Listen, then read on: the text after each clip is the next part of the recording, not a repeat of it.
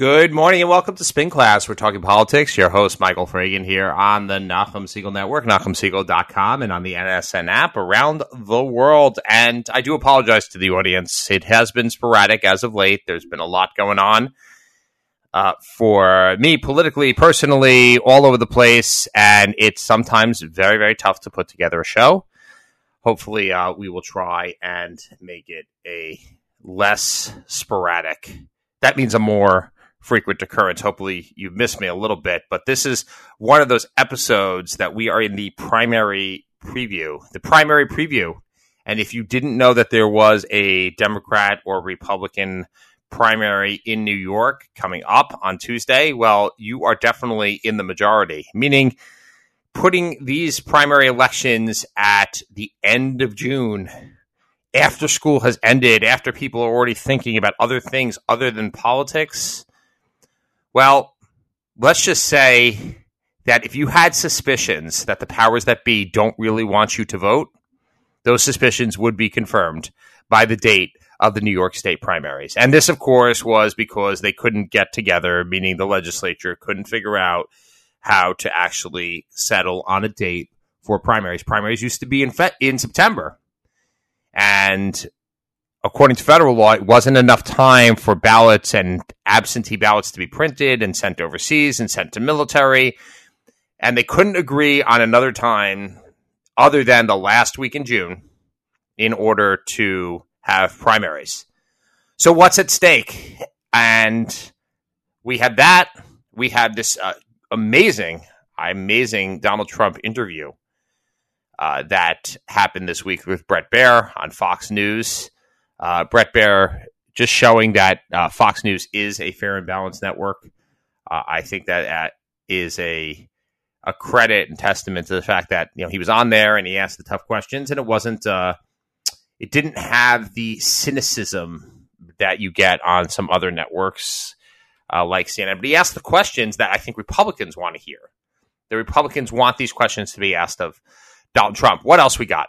Well, we got that. We got the primary. We've got the inexplicable morass going on amongst Republicans in Washington, and I refer specifically to the House, where you just have chaos and inability to really operate as a cohesive body, as a governing body. And I think, remember, we all know that there's politics and there's governing, and some members of Congress do not want to differentiate between the two. They're there to perform.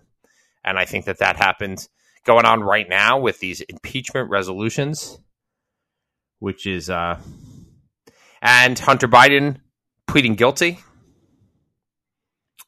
And on top of that, and I'm going to start with this, is Village of Lawrence elections. Now, as you might know, I have a little side hustle, a little side gig that I've had over the last 16 years, which is being a trustee in the Incorporated Village of Lawrence. I've been fire commissioner, deputy mayor, finance commissioner, et cetera. Other assorted portfolios over time, but 16 years is a really long time. We survived Hurricane Irene. We survived Sandy. We survived the financial crisis, all kinds of things that have put pressure and, forced our village to respond over the years. And there are two new trustees coming on. I, of course, was term limited. Can't say that I necessarily would have run anyway, because, sometimes you got to know when your time has come.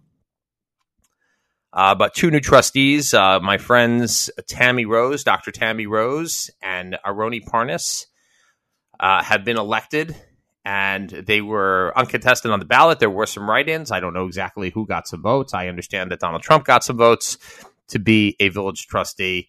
So kudos to them for stepping up. And, you wonder why somebody takes an unpaid volunteer position that you're basically at the beck and call of your neighbors for so long. And yes, why do you subject yourself to that?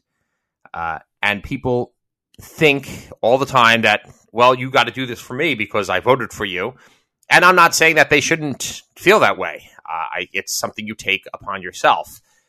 And it's really an amazing question if you think about it. For 8 terms that I have been in office, to go ahead and be able to serve the public, I look at it as a privilege, or have looked upon it as a privilege, to be able to do that, to be able to accomplish things on behalf of my neighbors, and to give time and my expertise, particularly in government and understanding how government works up and down the food chain, from the hyper-local, which of course is the village, to the town, to the county, to the state, to the federal government, and knowing the interplay and the interchange of how that happens.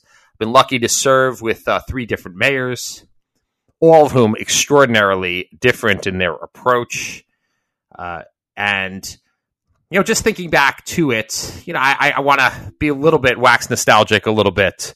I was appointed by Simon Felder, who was a neighbor of mine who knew that I wanted to get involved. And Simon Felder was really a pioneer in the Orthodox community. There were other people who were Orthodox and members of some Orthodox shuls, but I think to some degree it can be said that he was the first one to be kind of identifiably Orthodox, wear a yarmulke at the meetings, and really come a little more from the right wing of Orthodoxy, and really accomplished a lot on behalf of the Frum community here in Lawrence. That really makes everybody takes for granted that everything was always here, that Lawrence was always Frum friendly, that Lawrence was always this place that you could have a shul right next door on your block if you wanted it. Of course, some people don't want that.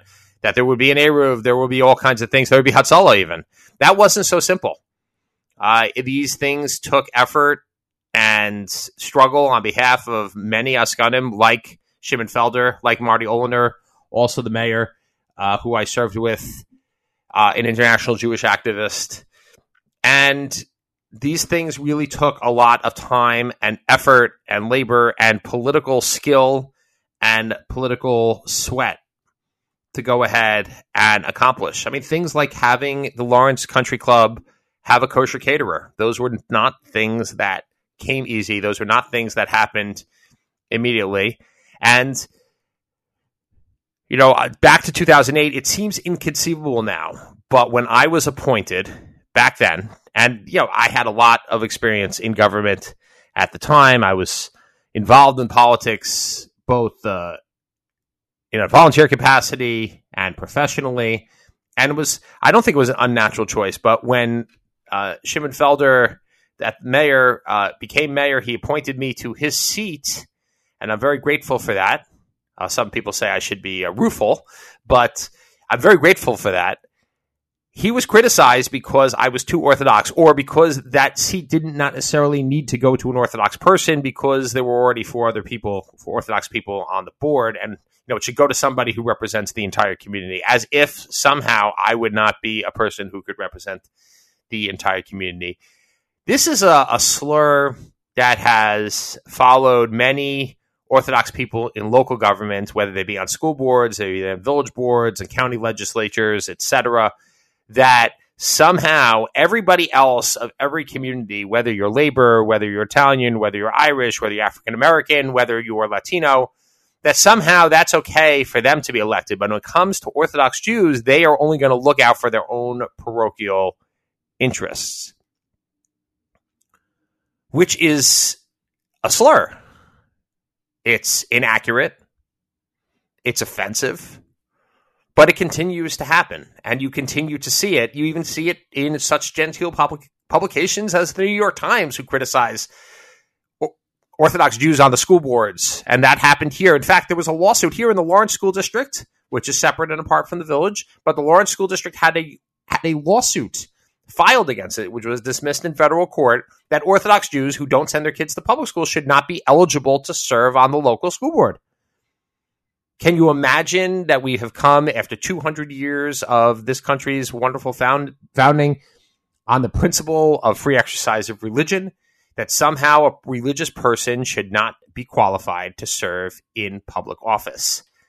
And I had that said about me, and I don't want that to be lost on anybody, that was in 2008. It was not that long ago that in 2008, there were people who objected to me being appointed because I wore a yarmulke and because I daven 3 times a day, whatever it is, the litmus test for being Orthodox. That was the case at the time.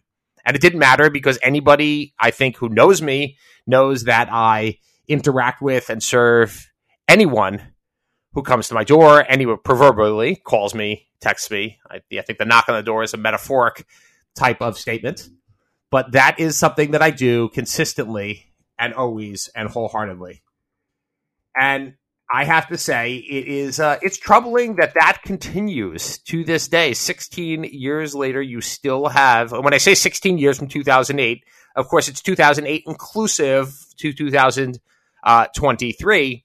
So that is the 16 years. I know you're probably doing the math at home and you're saying Fragin doesn't know what he's talking about. He might know something about politics, but he doesn't know anything about math. Why does he say 16 years? So I just want to correct the record for that. So I do want to say it's really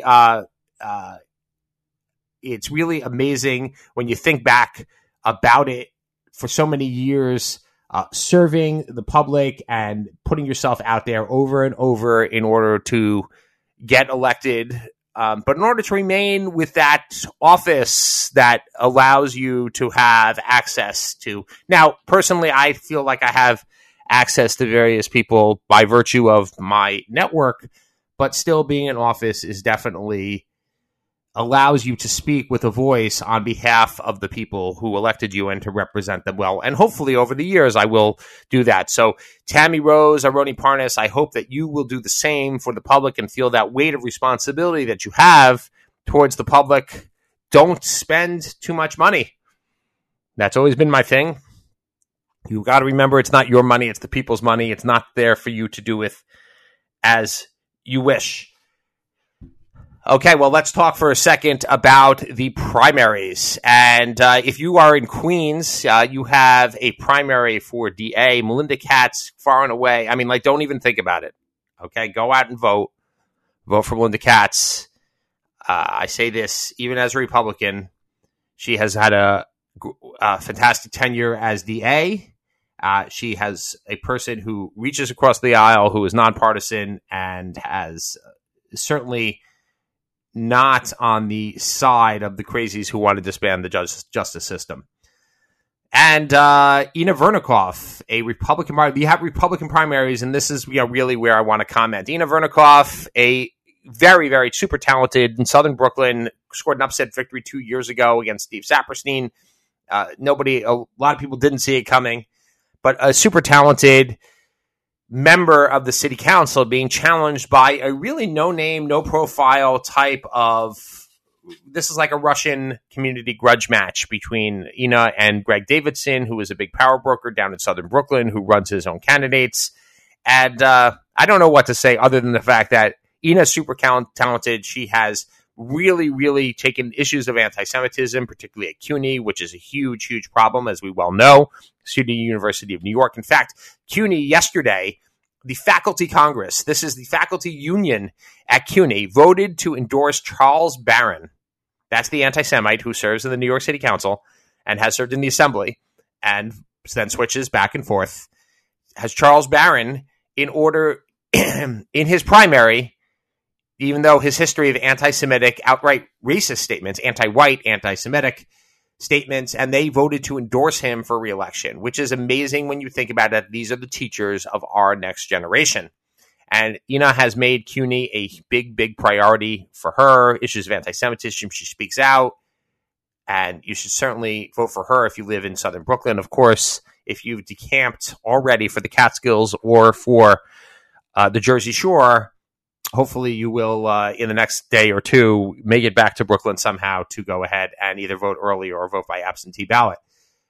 And I think that this one is worth commenting, which is the Borough Park and Flatbush race, just in the adjacent district, a Republican primary between Kalman Yeager, the incumbent, City Councilman Kalman Yeager, and Heshi Tisler. And a fellow Orthodox Republican activist remarked to me this week that there is one Republican in the race. And I was kind of curious that there was a Republican in the race because this is actually a race between two Democrats. Now, one of them might be a registered Democrat and one might be a registered Republican, meaning Tisler re-registered himself as a Republican in order to run in this race. But this is a guy who has run in the Democratic primary several times. I mean, to no success at all. But as recently as last year, he was running as a Democrat. So I don't understand what makes him a Republican other than the fact that he calls himself that. And this man, unfortunately, is a walking Chillul Hashem. There's nothing really, I mean, I don't even know what else to say other than the fact that this is a continued promotion of his radio show, which more power to him. He should continue to have it, but he has no sense of responsibility towards anything, and you should not vote for a man like Heshi Tischler. I don't even understand, he doesn't have the backing of the Republican Party or the Conservative Party. He isn't a Republican or a conservative, and in any real sense, it's unclear as to actually what he stands for on any issue whatsoever, except for promoting himself. And Kalman Yeager is a strong voice on anti-Semitism, on issues of the community. He's a longtime activist. He's been there. He shows up, and he is a reliable voice in the city council for the community. If there's any question about it, I think just consult your local Rav or your local activist or whatever it is. I don't know what else to say, but do not vote for a man like Heshi Tischler. It really, if you want to make the Frum community look bad, then you need to look no further than somebody like Heshi Tischler. Okay, let's talk about the Donald Trump interview with Bret Baier. I don't know what else to say other than, wow, it was a great interview. I think, he actually took the president to task, because I do think that, Donald Trump is a super talented, charismatic politician, but I think at this point, the party needs to move on. I know a lot of people won't move on, but if you do think that it's time to move on, this interview tells you nothing. It tells you everything about that. In fact, look, still arguing about an election that was held 3 years ago is, I don't understand how that's good politics. I don't know where that gets you. I don't know what it gets you. We're still looking at the ballots. That's what he says. I mean, I don't think that anybody should be running that on that platform in 2024 or in 2023 for that matter. It's just over. The 2020 election is over. It's been litigated. It happened. There is no evidence whatsoever. They had the cyber ninjas go in Arizona, and they didn't find anything. And it seems that you have to go ahead and hold to these conspiracy theories in order to run in today's Republican Party, which is shocking. As far as the documents are concerned, I don't know. I mean, the president seemed to admit that he not only withheld the documents, he willfully withheld them, and he withheld them after a grand jury subpoena because he was too busy to go through them. I don't know about the defense of saying I couldn't comply with the court order or with the subpoena, for that matter, from a federal grand jury that was done not necessarily by prosecutors, but by a grand jury, meaning the people, and to say I was too busy. I had to take my golf shirt out, my pants out. I'm sure it sounds to a lot of people, wow, that sounds reasonable. He should have had time to take his stuff out. But he left the White House 2.5 years ago. I mean, it's not, and that was 1.5 years. You have people working for you. Let them do it. I mean, where do we have a justice system that doesn't go ahead and do that? And, getting to the justice system, Hunter Biden, I think that I understand the president, meaning President Biden, not wanting to condemn his son, but come on, man, as he would say. I mean, you got to say that this guy, yes, he's troubled. Yes, he had a drug problem. Yes. All that. But you got to at least admit, somebody in the White House has to admit that Hunter Biden has been an albatross around this administration. And yes, he's reformed. Yes, everything. But it's at best problematic. Let's just put it that way. I mean, look, a lot of people for white-collar crimes are not going to jail, and in many cases they shouldn't. I don't know that Hunter Biden represents a danger to society, but I do think he has to really hide himself in a way, because it's just a symbol of corruption. And is that what the Democrats want? They accuse the Trump family profits like this, Jared Kushner profits like this. Well, Hunter Biden. I mean, it's just an ongoing theme. So you can't, no party, and I say this all the time. No party really has the high ground on very much anything. I'm just shocked that this has gotten on, and without a significant amount of damage control that was definitely necessary over time. Well, that leads us to this impeachment resolution that's coming from Lauren Boebert. And I have no idea how you go ahead and throw an impeachment out there at this point. Yeah, I don't even think that it was probably a great idea to have the Ukraine impeachment at the time, and that was it. But come on. This is just, when you can't get regular order legislation passed in Congress, you're going to throw an impeachment in there. Yes, they're censuring Adam Schiff, and somebody wanted him to pay $16 million for, he probably deserves that. I mean, I don't know. The censure probably should be reserved for real crimes, and I can't say necessarily that Adam Smith committed one, but he probably should be slapped down for what he does. Of course, it's probably going to help him in the California Democratic primary that he's running for Senate. But having said all that, I don't know. This just does not seem like good politics, good policy, or very much at anything. Right now, they need to concentrate on keeping the government open past September 30th. So it's going to be quite a wild ride this summer for our friends in Washington. And with that, I will bid you farewell. Please vote on Tuesday, the 27th. If you live in a place with a primary, it's really important. Excuse me. Do not discount the in a low turnout primary, which could be several hundred votes. Don't discount the importance of your vote. And once again, congratulations to Aroni Parnas and Tammy Rose on winning election as my successors to the Lawrence Village Board. That's it for Spin Class here on the Nachum Segal Network. See you next week.